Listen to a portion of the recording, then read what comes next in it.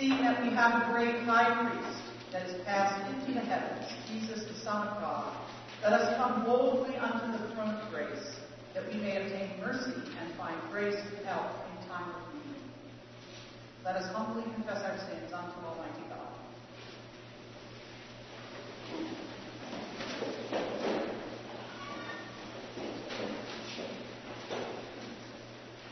Most merciful God, we confess that we have sinned against you in thought, word, and deed, by what we have done and by what we have left undone. We have not loved you with our whole heart.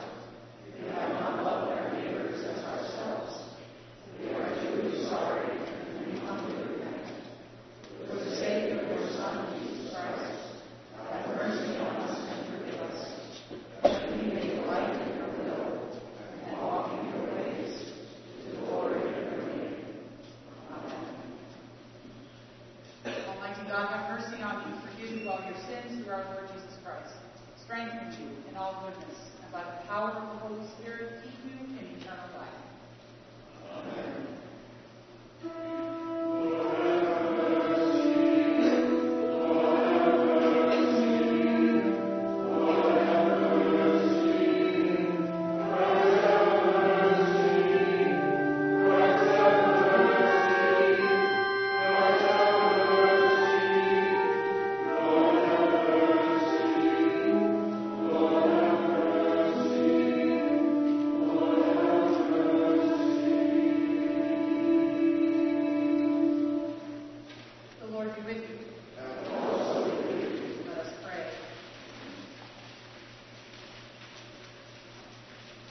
Gracious Father, whose blessed Son, Jesus Christ, came down from heaven to feed the true bread, which gives life to the world, evermore give us this bread, that he may live in us and we in him, who lives and reigns with you and the Holy Spirit, one God, now and forever.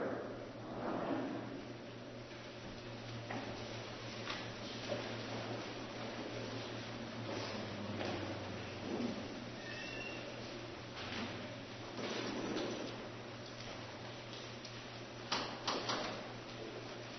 A reading from the book of Numbers. From Mount Hor, the Israelites set out by the way to the Red Sea to go around the land of Edom. But the people became impatient on the way.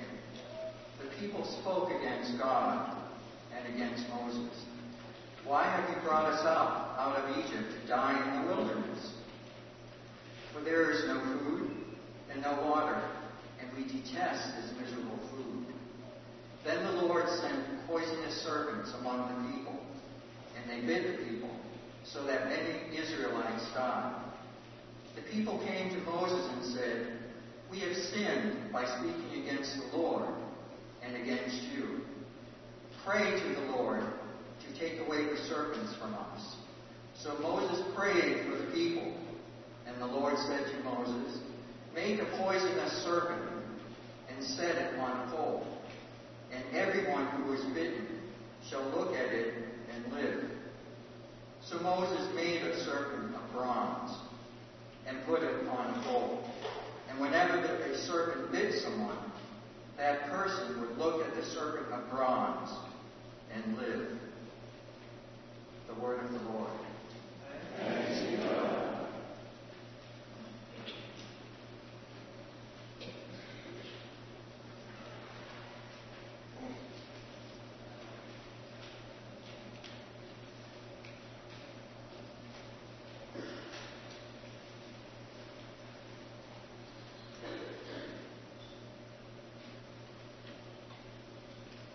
Give thanks to the Lord, whose mercy endures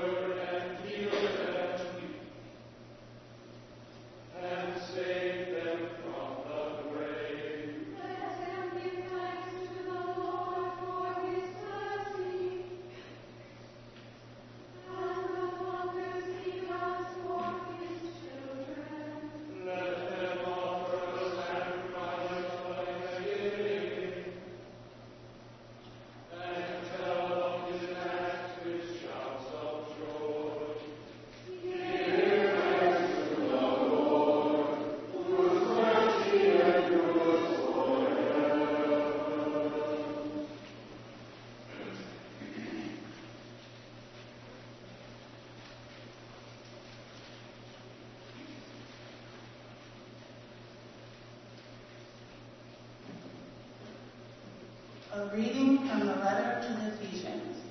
You were dead through the trespasses and sins in which you once lived, following the course of this world, following the ruler of the power of the air, and the spirit that is now at work among those who are disobedient. All of us once lived among them in the passions of our flesh, following the desires of flesh and senses, and we were by nature children of wrath, like everyone else.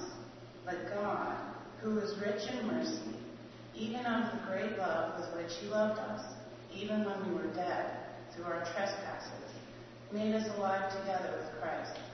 By grace you have been saved, and raised us up with him, and seated us with him in the heavenly places in Christ Jesus, so that in the ages to come he might show the immeasurable riches of his grace and kindness toward us in Christ Jesus. For by grace you have been saved through faith, and this is not your own doing, it is the gift of God, not the result of works, so that no one may boast. For we are what he has made us, created in Jesus Christ for good works, which God prepared beforehand to be our way of life. This is the word of the Lord. Thanks be to God.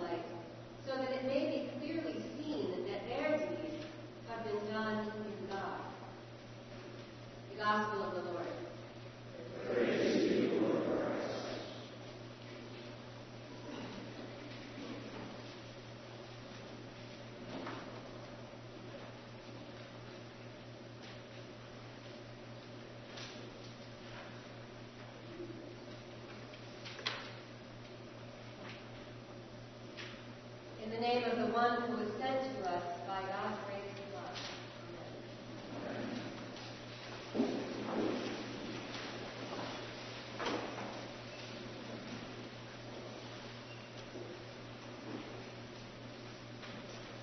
This gospel that we just heard, it gives us a chance to talk about the most loving act of all time. John 3:16. We've seen it at Henry. God so loved the world that he sent his only Son. There's this tender moment when a Pharisee named Nicodemus came to Jesus under the cover of night and asked big questions. Nicodemus was hungry for truth. And this is where our gospel picks up in Jesus' answer to Nicodemus. Jesus speaks of God raising up a son, just as Moses raised up a snake in the wilderness to heal all those who looked upon it. I want to speak of this conversation between Nicodemus and Jesus and about God loving us so much that God sent his Son. But I'm distracted by the snakes. Maybe I'm not the only one. They're even on the cover of your bulletin, which usually has a picture of the gospel. But today, it's got the picture of a snake. So let's visit with the snake for a moment before we move on. The Israelites had a very interesting relationship with God as they crossed the wilderness from slavery to the promised land. We heard part of it in our first reading this morning. They were so tired and worn out. They were tired of manna. They started yelling at God that they had no food and water, and that the food was terrible.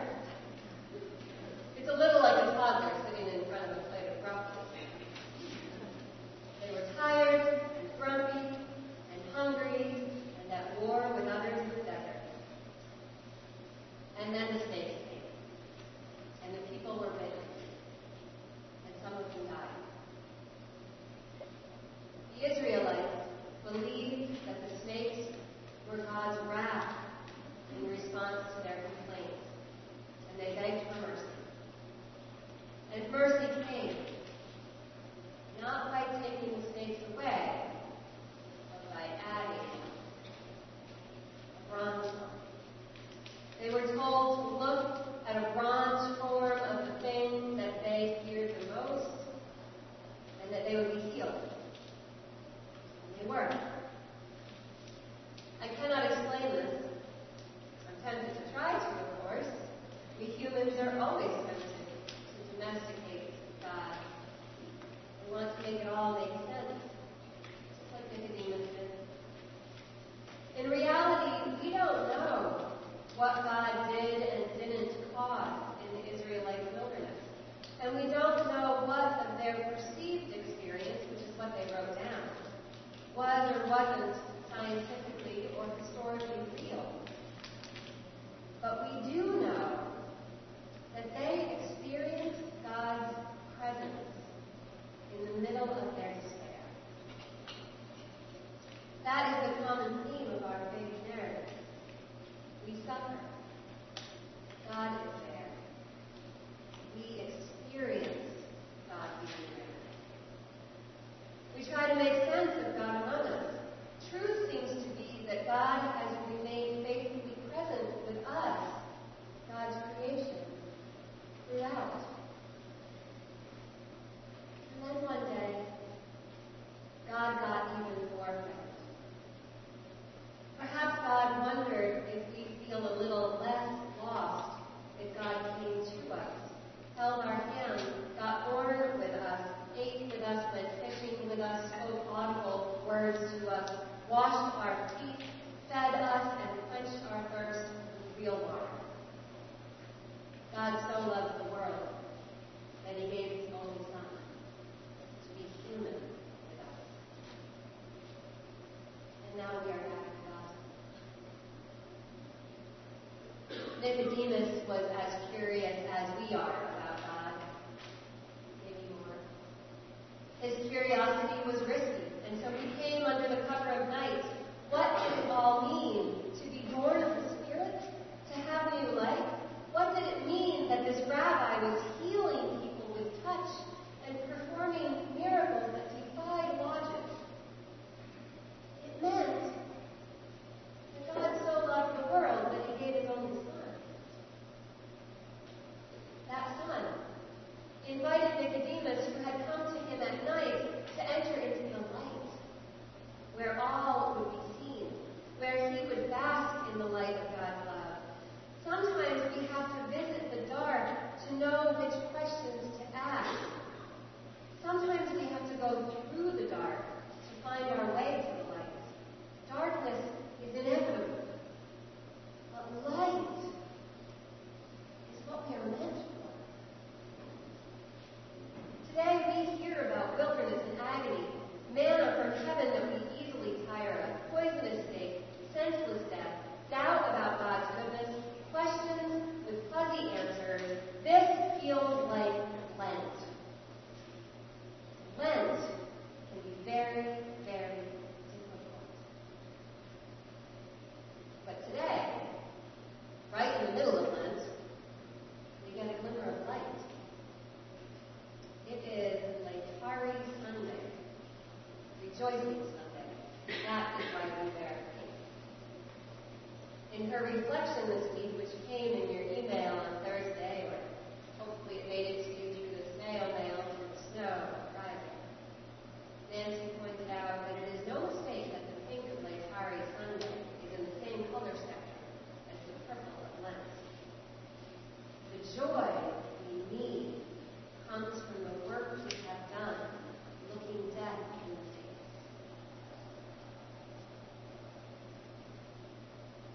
Today we pop our heads up from the heavy work of Lent and smile at one another and say, rejoice.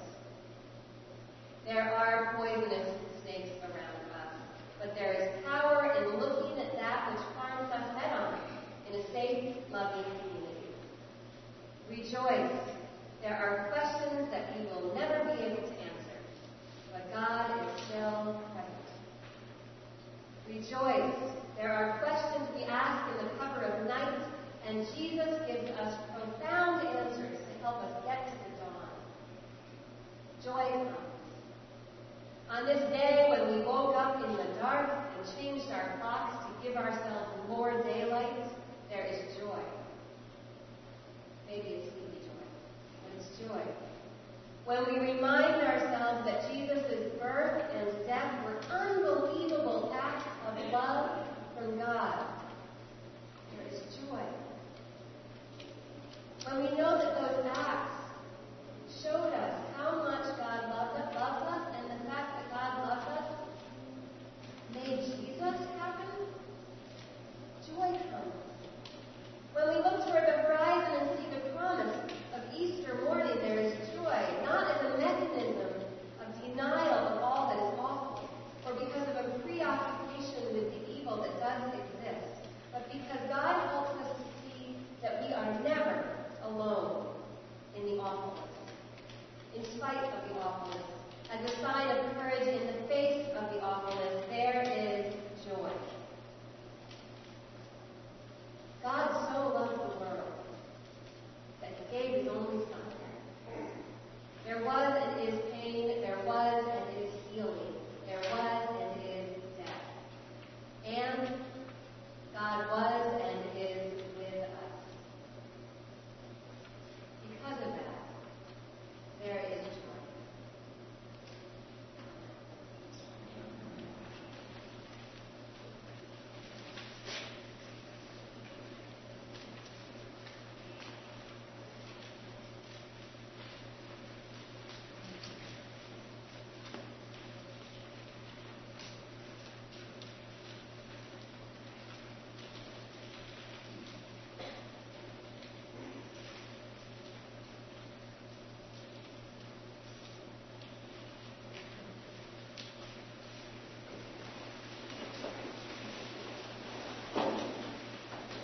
Let us affirm our faith in the words of the Nicene Creed. We believe in one God, the Father Almighty, maker of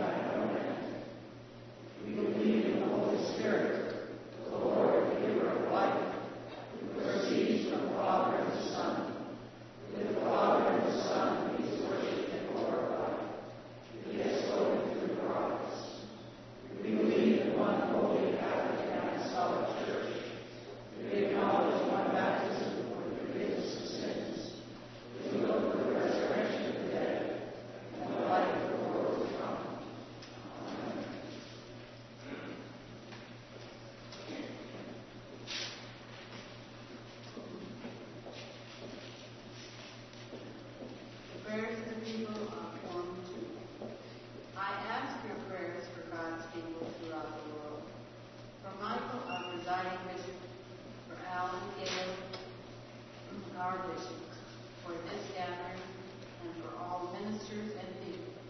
Pray for the church.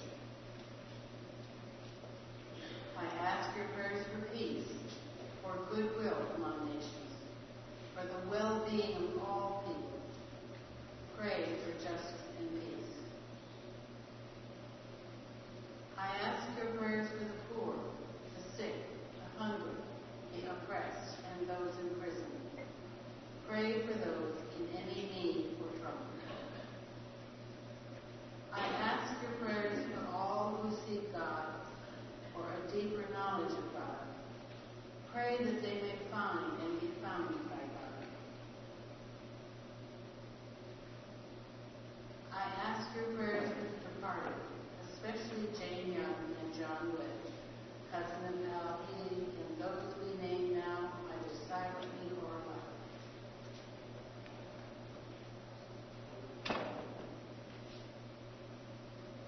Pray for those who have died. We remember those for whom we have been asked to pray.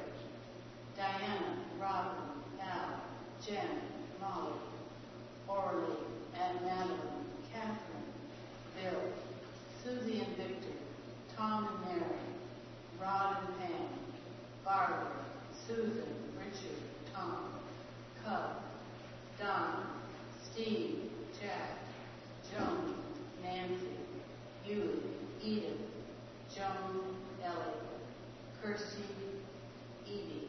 Are there others? Pray for those for whom we care and love. I invite your prayers, thanksgivings, and intercessions at this time, either silently or aloud.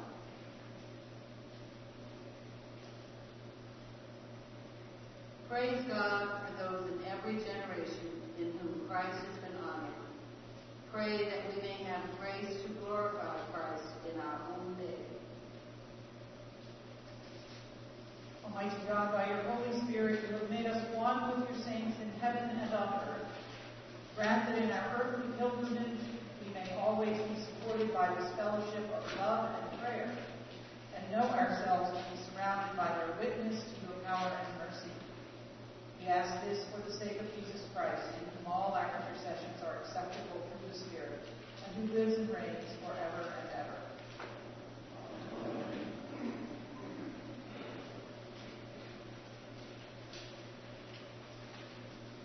Sisters and brothers in Christ, the peace of the Lord be always with you.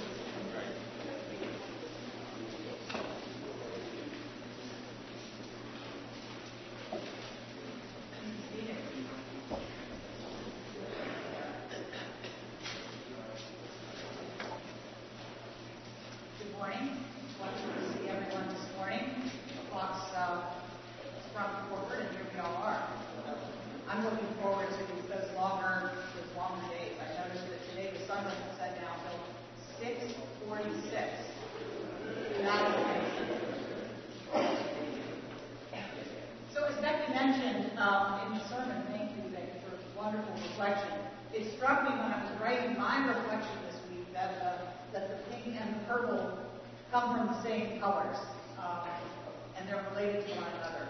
So with that in mind, we have Rejoice Sunday today, but on Wednesday we're actually going to be holding a service of prayer and lamentation, to say some prayers and come before God in the face of all of the gun violence and lack of progress on that issue, I guess. So 11 a.m., I know, it's a weekday, 11 a.m. in the chapel on Wednesday, a service of prayer and lament, and I hope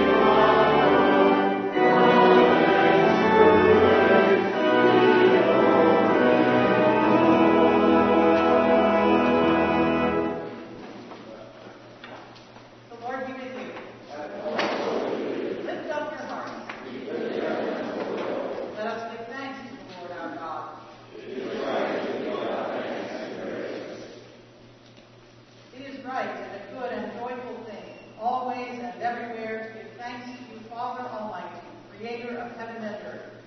You bid your faithful people cleanse their hearts and prepare with joy for the Paschal feast, that fervent in prayer and in works of mercy and renewed by your word and sacraments, they may come to the fullness of grace which you have prepared for those who love you.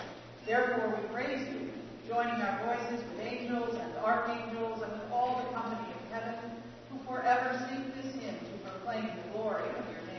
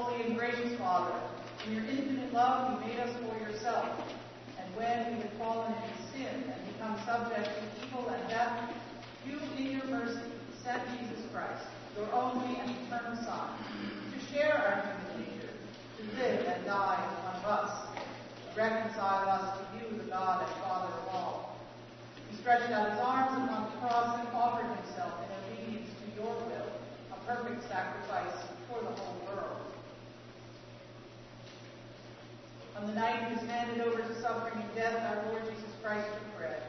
And when he had given thanks to you, he broke it and gave it to his disciples and said, "Take, eat, this is my body, which is given for you.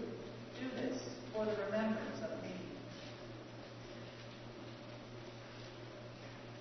After supper, he took a cup of wine, and when he had given thanks, he gave it to them and said, "Drink this, all of you.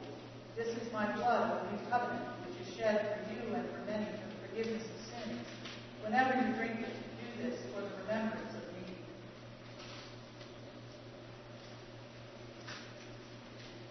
Therefore, we proclaim the mystery of faith. Christ has died. Christ is risen. Christ is still coming.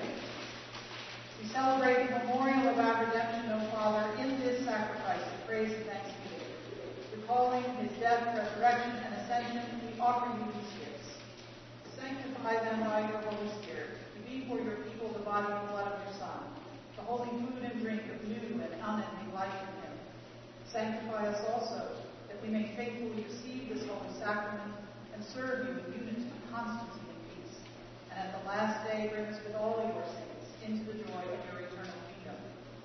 All this we ask through your Son, Jesus Christ. By him and with him and in him, in the unity of the Holy Spirit, all honor and glory is yours, Almighty Father, now and forever. Amen.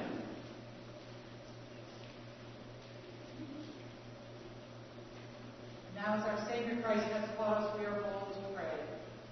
Our Father, who art in heaven, hallowed be thy name. Thy kingdom come, thy will be done, on earth as it is in heaven.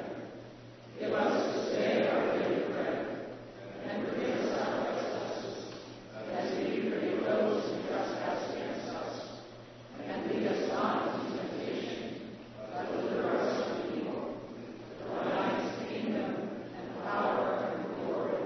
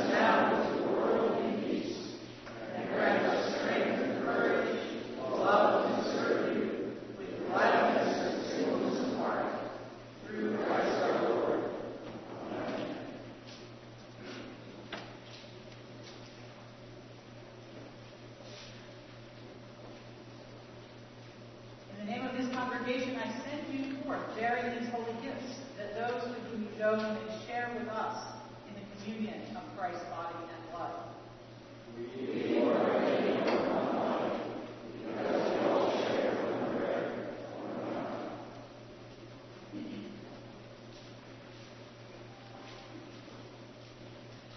Bow down before the Lord. Look mercifully on this your family, Almighty God, that by your great goodness they may be governed and preserved evermore. Through Christ our Lord. Amen.